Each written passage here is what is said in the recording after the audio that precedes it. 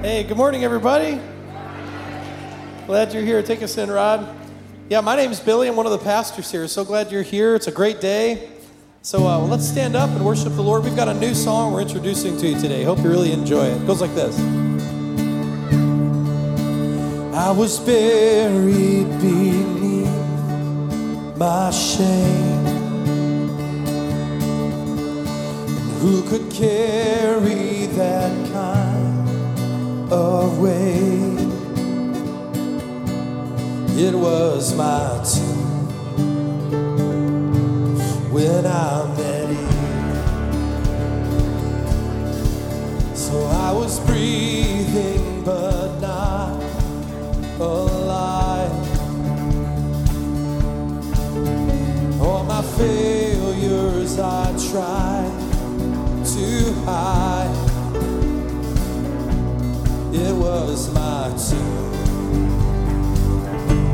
till I met you. You called my name and I ran out of that grave.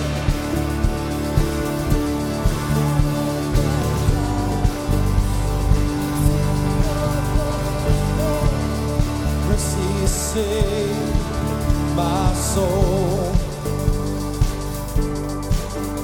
Now your freedom is all that I know. The old me, Jesus. When I met you, you called my name, and I ran out of that grave, out of the darkness into your glorious day. You called my name, and I ran out of that grave, out of the darkness into your glorious day.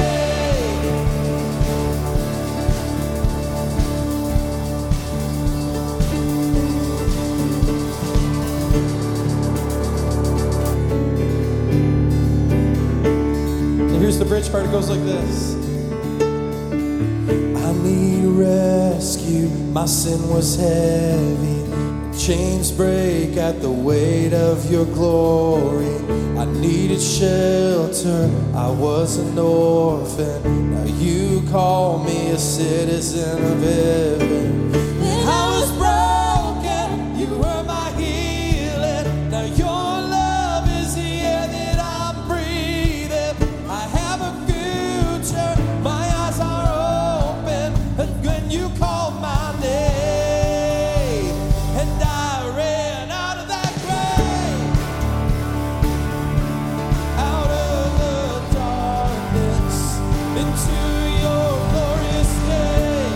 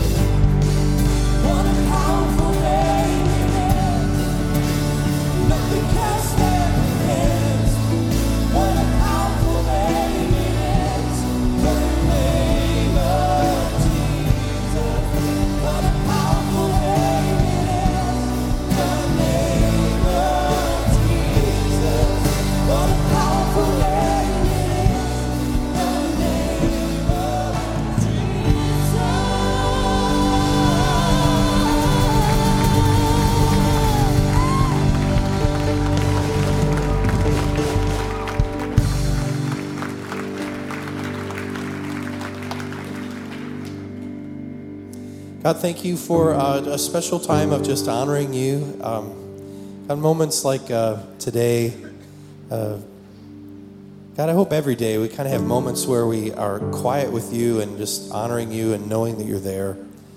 But other moments like today where we're just kind of coming out of our skin because we're just excited about what you've done for us. We're thankful and hopeful that there's a future and a plan and a purpose for our lives, as it says in your scriptures. And with a day like today, with baptism and visitors and a full house, a lot of excitement in the air. And thank you, Lord, that you're doing something great here at Hope Vale, and you're moving and changing lives. So, God, I pray that you change our life today in this hour or so that we're together. So would you continue to speak, Lord, we pray? In Jesus' name, we all pray and say it together. Amen. God bless you, gang. Before you have a seat, say hi to somebody around you. We'll see you back in a second. Thanks.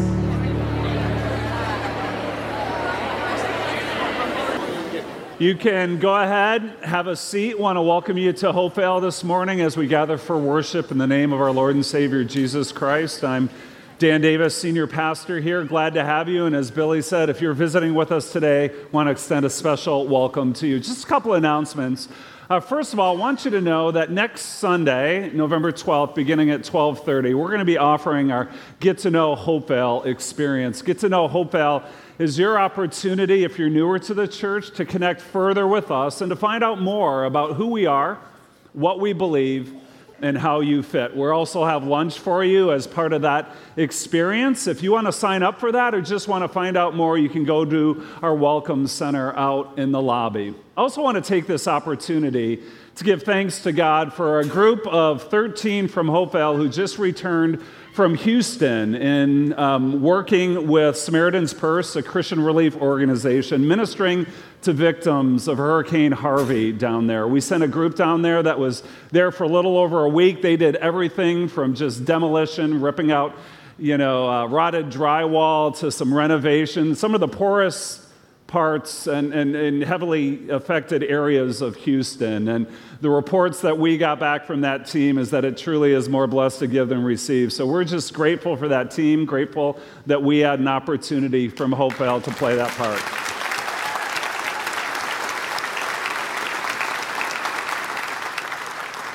So this is where it gets really good. I want to thank you as well because your generosity to our annual Christmas outreach offering helped make this happen. Every year, we extend an opportunity for you to give over and above your regular giving so that we can fund local and global projects like this to minister to people outside the four walls of our church. And your giving last year helped fund this trip. That's why we're extending the opportunity this year for you to give to the Christmas Outreach Offering, where we can continue local and global projects like this. But also, as we mentioned last month, we're using this opportunity to help fund Hope Vale Church's launch in Bay City in February of 2018. We want to use funds from the giving there as well to not only pay for upfront costs, but we also want to be able to fund the first year of operations for them as well. Later on in the month, we'll give you an update how giving is going toward that, but let me tell you, we're off to a great start. And again, just thankful for your generosity to the Lord to help ministry like this happen. So we're going to ask the ushers to come forward. We're going to continue to pray and just commit this act of worship of giving to the Lord. If you're visiting with us today, please don't feel like you have to give. If you'd like to, great. But just as the plate goes by, let this be an opportunity to respond in worship to our God from whom all blessings flow. Let's pray together. And Heavenly Father, we are here gathered to worship and to give praise to the beautiful name of Jesus Christ, the majestic name, the powerful name, the name that is above all other names. Jesus, we're gathered here because of you, because of the life and the love that you extend to everyone, those of us who are near and those who are far from you. Lord, with an open heart, extended arms, you say, come and experience life. And so, God, thank you that we get to proclaim that through song. We get to proclaim that through generous, thankful, responsive giving. We get to proclaim that later on through watching people profess their faith in Jesus Christ through believers' baptism. So thank you for this opportunity. We pray, God, that we would come today just with an openness to hear from you, to meet with you, and a willingness to let you change us from the inside out. God, you have done that work in so many of us here already, and we don't want to coast. We don't want to mail it in. But God, we want to continue to be open to go where you lead and to do what you call us to do. And so with that, we say thank you, and we pray all this in the beautiful name of Jesus Christ. Amen. Well, I want to welcome those of you who are worshiping in the venue, our Hopevale Bay City Corps. Great to have you guys with us today, because what we're about to do here together is going to be powerful. We are going to witness a group of people here at Hopevale publicly profess their faith in Jesus Christ through believers' baptism. Believers' baptism is God's gift to the church. It is this outward, visible symbol of an inward spiritual reality of the work that God has done to raise us up to new life in Jesus Christ. And that's what's taking place here. The symbol, the proclamation that you're going to see happen is a profession of faith that matches what God has already done in their hearts. We like to say here that baptism for the believer in Jesus Christ is a lot like wedding rings, right? You can give wedding rings to anyone, but it doesn't mean anything unless it's in the context of a covenant ceremony. In the same way, going into a tank of water doesn't mean anything, but in the context of a covenant relationship with Jesus Christ, it means everything. It means public profession. It means identifying with Jesus Christ and his death and his resurrection and his eternal life. And so that's what you're going to see take place today with those who are being baptized. They're saying with their lives, I'm all in with Jesus. My life, my identity, my future, it is all with him, his saving work, his victorious resurrection. And so what a privilege it is for us to be able to share that with them. And we will in a little moment. But before we do, let's first get a little bit and hear more about their stories. So why don't you go ahead and take a look at the screens. Let's pray. God, we thank you for your scriptures that say there's a time in heaven where, man, all heaven throws a huge party, and it's when a sinner comes in repentance to the Lord. And it's when somebody says, you know what, God, I want to live for you. I know that I don't live right every day, and I don't make all the best decisions, but with you, I think I can make better decisions. And God, there can be an eternity beyond better decisions of my everyday that I could spend with you that is absolute perfection. So that's what we just witnessed, and I thank you for that, Lord. I thank you for that water grave where people die to themselves, and when they come up, they're raised to new life, saying, this is my new life, and I'm born again. Thank you for that beautiful symbolism that you give us, Jesus, that you told us that you wanted us to do when your cousin John the Baptist baptized you. So God, we do our best in this life to try to live for you. We do our best in this life to say, God, would you take the little I have and use it for you and for your glory and to help people know you? So God, today's a day where a lot of people are getting better. I pray we just get better today, God. I pray today's a moment that we just won't forget, and we'll be able to look back and say, God, I remember when you spoke to me that day. All those people got baptized, and I remember when you spoke into my life and said, I want you to get better, kid. So God, we ask your blessing on the rest of this service and Pastor Dan and the time of teaching that we'll have, and that it would bless you and your kingdom. In your name, amen. Amen. One more praise the Lord clap, huh? There's two things you learn in ministry. Never follow cute kids singing and never follow baptism, because it's all just downhill from here, right? Hey, by the way, in case you were wondering, that was Pastor Ken doing the baptizing early on, 8 strong innings. And then that was Rob Quinn, who works with middle school students, who came in and baptized those last 3 students. And just so glad that we can witness that together. If you are family, friends of those who are baptized, so glad that you were able to witness that and experience that together. You know, stories like these, by the way, are why we're going to Bay City. You know that, right? to take the message of the good news of Jesus Christ and expand it into the Great Lakes Bay region, right? This life-giving, hope-changing, right? Love overflowing message that Jesus alone offers, right? We saw that live in the flesh take place with these who are baptized, and we want to see God write more and more stories like that. Amen? Yeah. I also love the fact that we get to share this together through this series that we're going in right now called Back to Basics. Back to Basics. This is a series about the essentials of Christianity and the importance of us trying to keep the main thing the main thing. And new life in Jesus Christ, forgiven life, abundant life, eternal life, that's as essential as it gets. Now, this past week, we were reminded of the struggle and the challenge it is to keep Christianity basic with the 500th anniversary of the beginning of the Protestant Reformation, when on October 31st, 1517, Martin Luther posted his 95 Theses on the front door of the All Saints Church in Wittenberg, Germany. This was his way to protest all the injustices and inconsistencies he saw with church doctrine, church teaching, church traditions, and how that conflicted with the clear teachings of Scripture.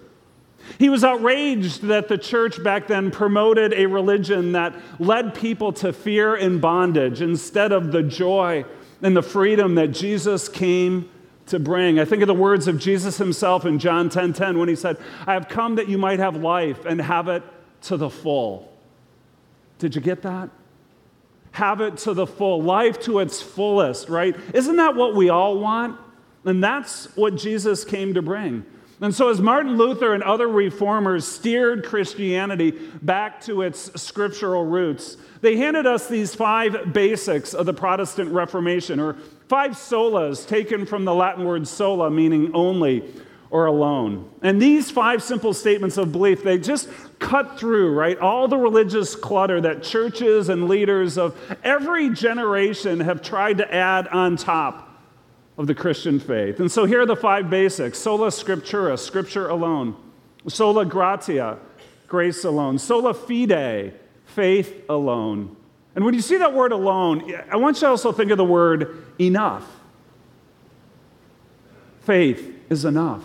Grace is enough. Solus Christus, Christ alone, and no one else, nothing else. And then soli Deo Gloria, God's glory alone. To God be the glory alone. See, listen, whether it's here at Hopevale or any other church you might attend, I want you to hold on to these 5 basics, all right? You get nothing else out of this series. Hold on to those 5 basics: Scripture, grace, faith, Christ, and God's glory alone. Because, in the end, when it comes to churches, it doesn't matter whether you're big or small, traditional or contemporary. No, it's about the basics. It's about Jesus Christ. It's about the love that he offers to everyone through simple belief in him. That's what we're celebrating. Now, last week, we looked at the second of these 5 basics, grace alone, sola gratia, grace alone. We are saved by the grace of God alone. How our God saves or rescues us from his righteous wrath. That's the way the Apostle Paul puts it in Ephesians 2. How he raises us up from spiritual death to eternal life when we wholly trust in the perfect life, the sacrificial death, and the glorious resurrection of Jesus Christ. And all this is ours through the free gift of God's grace. God's grace, his unconditional love, his unmerited favor, his everlasting kindness that he shows to us through his son Jesus. And like I said last week, the grace that God gives us is not because of kind of grace, right? Not because of who we are and what we've done, but Scripture makes it clear. It's in spite of who we are and what we've done. Not earned, not deserved. That's why God's grace is so amazing. Now, the key passage that we looked at last week comes from the New Testament book of Ephesians, chapter 2, verse 8, verse 9. The Apostle Paul writes this to Christians of every era: "For it is by grace you have been saved through faith. And this is not from yourselves. It is the gift of God, not by works, so that no one can boast." Grace is the gift of Jesus from God to us. Grace is the invitation for us to stop trying to save ourselves. Why? Because Jesus has already done that work for us. This is the beautiful truth of this passage. It's so simple, so direct, so clear, and it's so readily available to everyone, right? For it is by grace that you've been saved. Now, this passage also provides a great transition, and an easy one, to talk about this third basic, right? The one we're going to look at today, faith alone. Sola fide, faith alone. We are saved through faith alone, okay? Saved by grace through faith in Jesus Christ and Him alone. Now, as basic as that truth sounds, there is this genuine obstacle that all of us have to deal with when it comes to accepting this belief of faith alone. There is. So what is that obstacle? What gets in the way of you, me, everyone coming to grips with the idea that all we need is faith alone to experience God's salvation? Well, in the end, it really comes down to a choice between faith and works. Faith and works. In other words, does God accept us on the basis of the grace we receive? That's faith. Or does God accept us on the basis of the goodness we achieve? That's works. Faith works. Grace received, goodness achieved. And that distinction between those two has been a religious battleground for the last 2,000 years. It has, and yet it really shouldn't be, because when you look in the Bible, the answer is pretty clear, isn't it? Let's go back to Ephesians chapter 2, verse 8, verse 9. Let's take a look again. For it is by grace you have been saved. How? Through faith. And this is not from yourselves, it is the gift of God, not by works, so that no one can boast. Now, when we looked at this passage last week, we didn't spend much time on verse 9, but I want you to pay attention to what Paul says here, because I think he writes verse 9 to address the natural resistance we all have to this idea that God can only and will only accept us by grace through faith. It's as if Paul is saying, hey, I just want to make it clear that you cannot save yourself by your good works. You can't. Try as you may, you won't ever be good enough. You won't ever do quite enough to earn God's favor. See, I know deep down you think you can, so just get it out of your mind right now. That's verse 9. Not by works so that no one can boast, so that no one can take the credit for something they can't earn or didn't deserve. Now, let's be honest. It takes a lot of humility to accept something like this, right? It really does, to be told that on your own, you're never going to be good enough for God. That you and I were never quite going to measure up. It is offensive, and there's everything within us that wants to defend ourselves and explain, yeah, that might be true for other people, because they're screw-ups, but me, no, it can't apply to me, right? Well, God knows that we're resistant to that kind of truth. That's why He repeats it throughout the New Testament. In Galatians chapter 2, the Apostle Paul echoes this reality. Verse 16, for we know that a person is not justified by the works of the law, but by faith in Jesus Christ. So we too have put our faith in Christ Jesus. Why? That we may be justified by faith in Christ and not by the works of the law. You see the contrast? By faith in Christ and not by the works of the law. Why? Because by the works of the law, no one will be justified. No one. Now, the word justified here, or the word justification, simply means this. To be justified means you are righteous enough to be accepted by a holy God. You are righteous enough to be accepted by a holy God. And so how do you achieve that righteousness, that goodness? Again, painfully clear here that we're not justified by our works. We're not justified by living a good, honest, helpful life. It is not by works. It is by faith in Jesus Christ. And just to make sure we don't think we're somehow kind of the exception to the rule, Paul repeats this fact numerous times in different ways, including that definitive statement right there at the very end. Because by the works of the law, who? No one. No one will be justified, including you, including me. No, God accepts us through our faith in Jesus Christ and Him alone. Now, at this point, you still might be wondering why the Apostle Paul and others are so down on good works, right? I mean, shouldn't we do good things for other people? Shouldn't we do nice things, helpful things, as opposed to bad things and harmful things? Well, the short answer is yes. Of course we should. Of course we should live that way. But that's not the question here.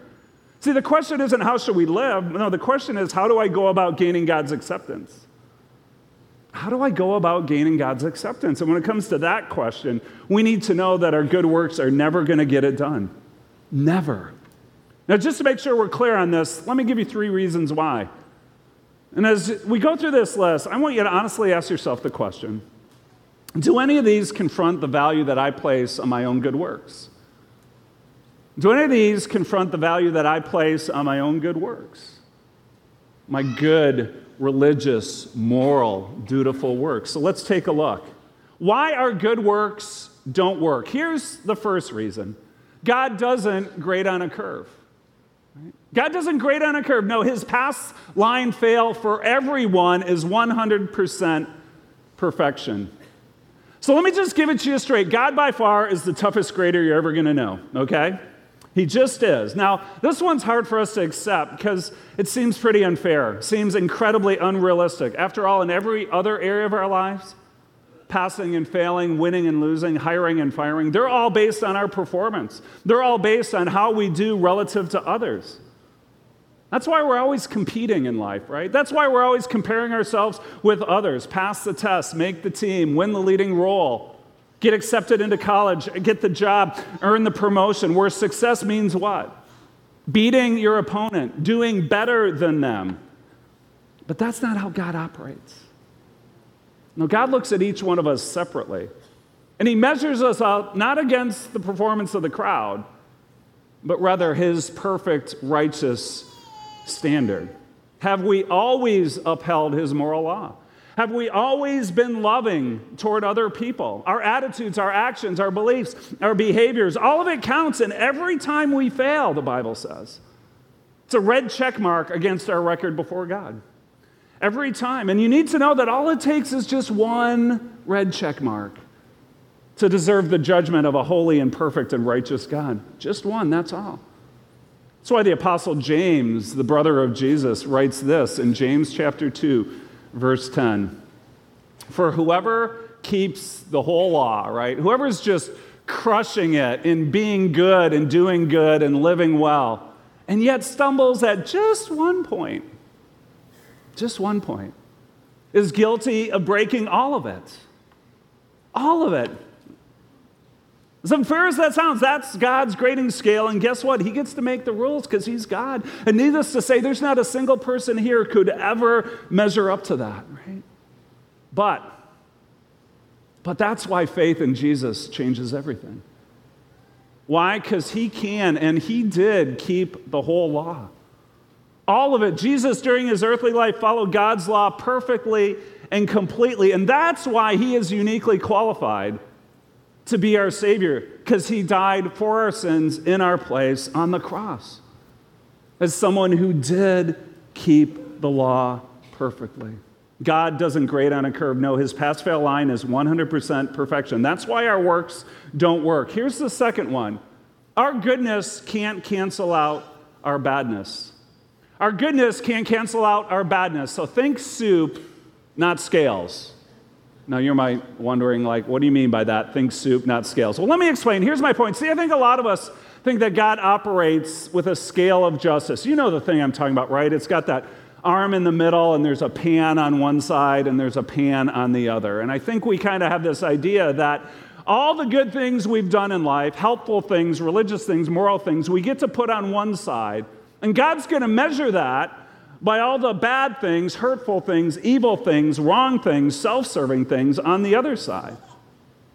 And so we go about feeding the poor, clothing the homeless, helping the outcast, standing for justice, giving to charity. And we want to put all this to go on the good side of our account, right? And then deep down we hope and pray that when God settles everything at the end, the good is going to weigh the sinful and selfish things we've done. But that's not how it works. See, not only does God not grade on a curve, but also even the smallest trace of selfishness can taint the nicest things we do. The smallest trace of selfishness can taint the nicest things we do. It's like making soup. Okay, here's the soup part, right? You're making soup, you can throw in the freshest, healthiest, most organic ingredients possible into the pot. Mix it all up, but all it takes is just one small rancid piece of chicken, right? And it spoils the whole batch. Spoils one sip and you know right away, right? So even if you're going to argue about how everything else in that pot was good, no one's going to want to eat it. Why? No, it's ruined, it's spoiled, it's worthless. See, the same goes for our good works. Jesus himself said that we can donate great amounts of money to worthy causes. But if we do that donation with self-serving motives, like wanting to be noticed by other people as a generous person, right? Then we've ruined it completely. Completely. No, our goodness can't cancel out our badness. That's another reason why our good works don't work. Here's the third reason. To add to our works is to subtract from Christ. To add to our works is to subtract from Christ. The reason I want to bring this third one up is because some people deep down believe in what I'd call a faith plus works salvation. Faith plus works salvation. And the reason I say believe is what I really mean is they operate. They live their life on that assumption. So they may say with their words that they believe that they are saved by faith alone, but their actions, their behaviors tell a different story. And so they keep on trying hard to do good works just to make sure God notices, just to make sure they'll do enough to get into heaven. And so they say their faith is in Jesus, but deep down they're also trusting in their works. You know, I bet some of that applies to people here today.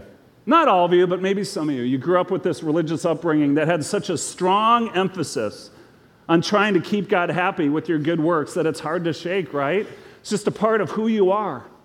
But listen, the moment we rely even on the slightest bit of any of our own goodness, we're telling Jesus that he's not enough.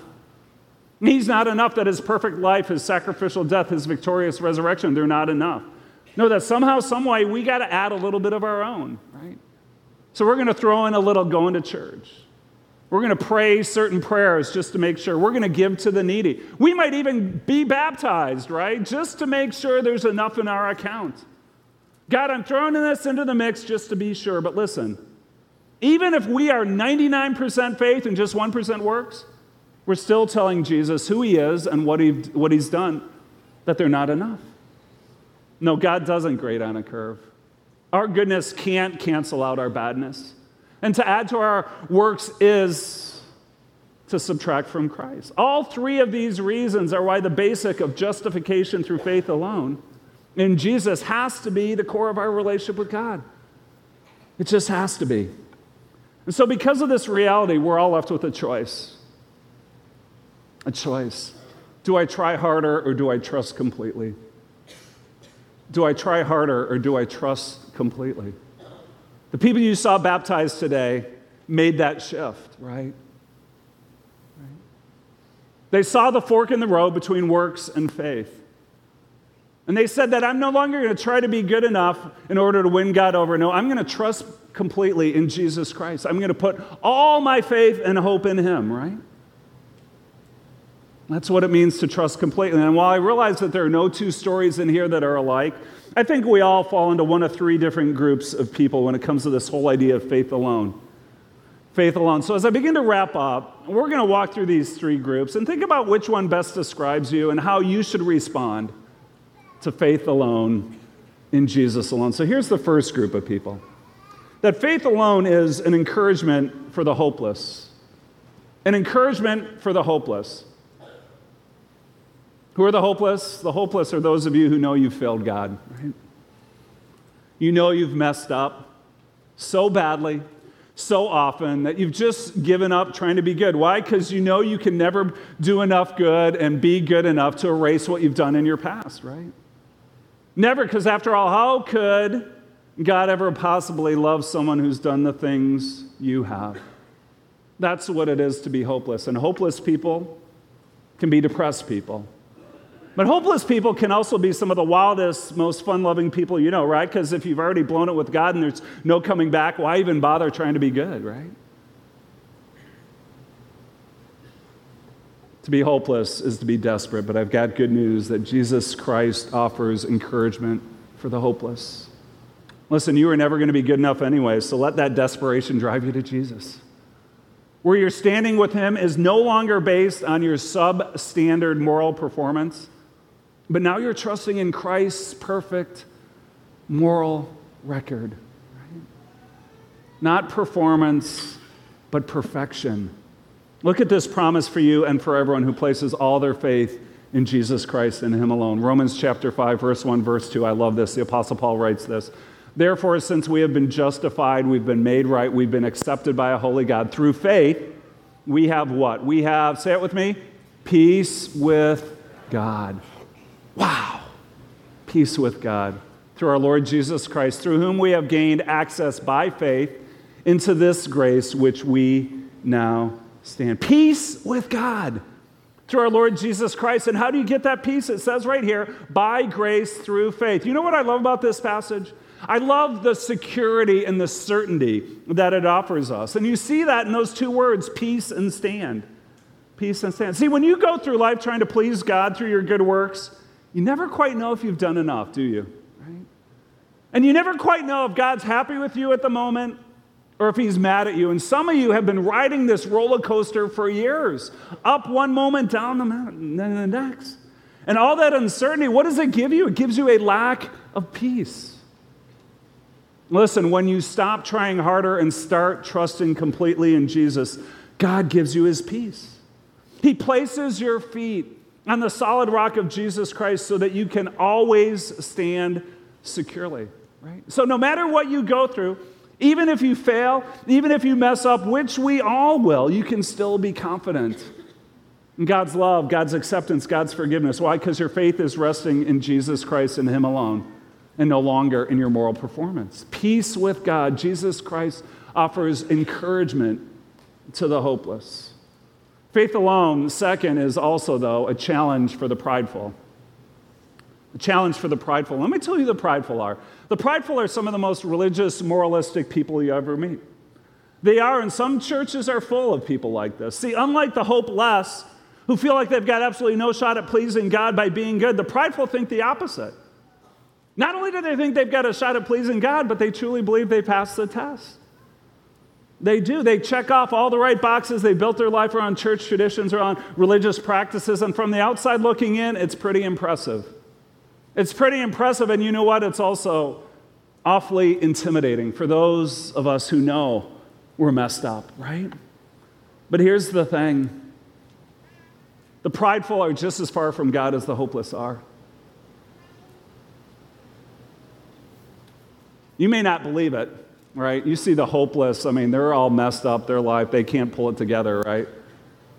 Well, the prideful, boy, they're all buttoned up perfect and check off all the boxes. But from God's point of view, they're just as far from him. As a matter of fact, they might be even further away because they don't feel any need for grace. You know, when Jesus tells the parable of the prodigal son, that's the point he wants to make. That the obedient older son is just as lost as the rebellious younger son, right? And in case we have any doubt about this, the Apostle Peter clears it up for us, right? Very simple, very straightforward. 1 Peter 5, verse 5. He says this, God opposes the proud but gives grace to the humble. God opposes the proud but gives grace to the humble. God opposes the proud but gives grace to the humble. Why does God not give grace to proud people? Because they don't need it. They don't know. Their hands are too full of their good works. You know, they're lugging them around. They have no room left over to receive the grace of God through Jesus Christ because they're just carrying everything they've done. Right? No, grace is for the humble, the needy, the desperate, those who have finally stopped trying harder and have trusted completely in Jesus Christ and him alone. For it is by grace you have been saved through faith, and faith alone. Maybe you've never taken up this label before, but if you are part of the prideful, you got to humble yourself before God. You just gotta. Because God doesn't grade on a curve. And your goodness is never going to cancel out your badness. So if you want to find favor in the eyes of God, if you want to experience peace in this life, if you want to experience heaven in the next, then you need to humble yourself before God and turn to Jesus Christ. God gives grace to the humble. So trust completely in Jesus Christ and his grace and grace alone, because you will find that Jesus Christ is all that you need, and that Jesus is always going to be more than enough for you. Always. And then finally, faith alone is a reminder for the thankful. A reminder for the thankful. Listen, if you are a Christian by grace alone, through faith alone, in Christ alone, then your life should be overflowing with gratitude. it should be. Because, gratitude is the mark that you've really got a hold of grace and that grace has really got a hold of you. Listen, I truly believe that Christians should be the most grateful people on this planet. We should be because of the grace of God. And so anyone who claims to know Jesus Christ as your Savior, but your life is marked by things like grumbling, complaining, comparison, discontentment, then it means you've lost sight of grace. You've lost sight of it. It means that the focus of your faith is off Jesus Christ and on to something else. Now, I say that not to wag my finger at you in shame, because I'm guilty of this all the time. I am. There are things like envy and jealousy, greed and lust, anger and patience. They can so easily pull us away from living gratefully. And so some of us here today, we need a course correction, don't we? Maybe we were challenged by the testimonies of those being baptized, and we're thinking, yeah, that used to be me. Where did I get off track? Where did I grow stale? No, we need to get back to basic faith.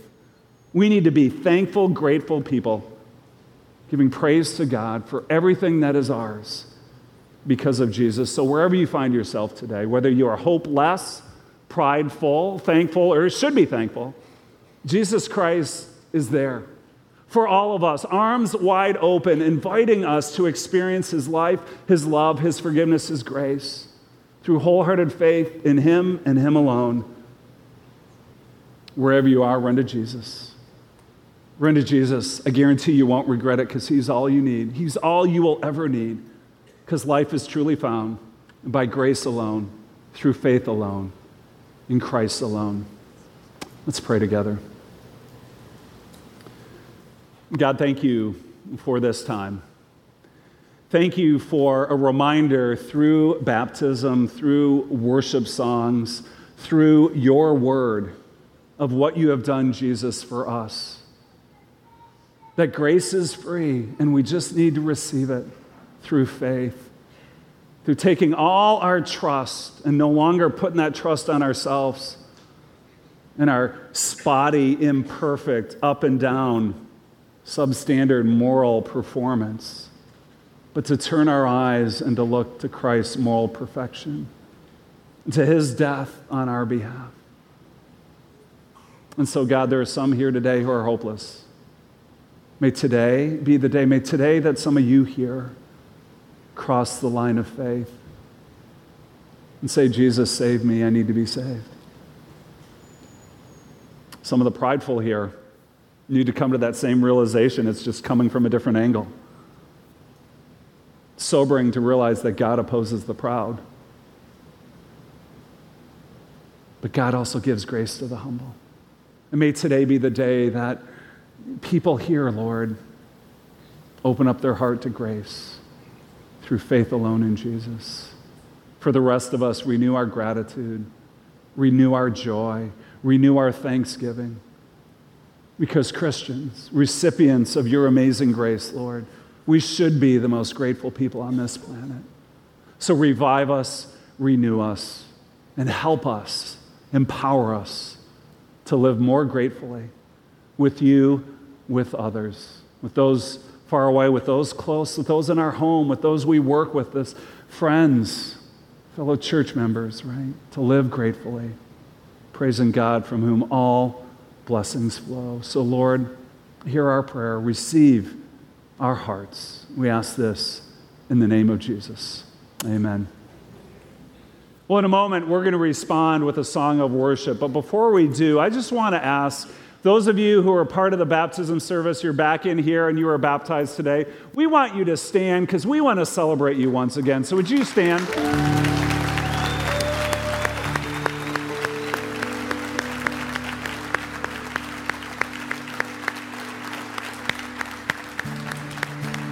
Hey, let's rise up. Let's join them in standing. Worship the Lord before we leave. Sing this song that we learned this morning.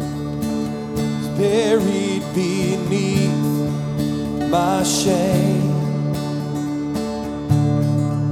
And who could carry that kind of weight? It was my time till I met you.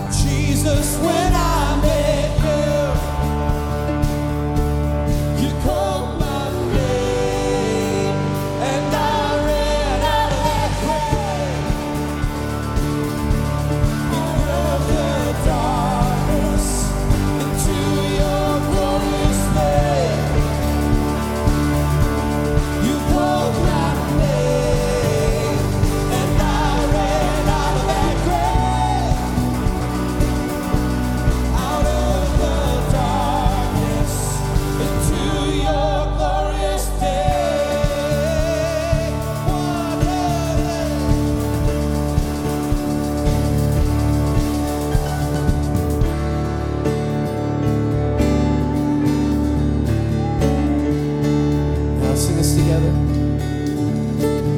I need rescue. My sin was heavy, but chains break with the weight of your glory. I need a shelter as an orphan. Now you call me a citizen of heaven. When I was broken, you heard my healing. Now your love is the air that I'm breathing. I have a future, my eyes are open. 'Cause when you call my name, and I ran out of that cave, out of the darkness, into your glorious day. You called my name, and I ran out of that grave, out of the darkness, into your glorious day.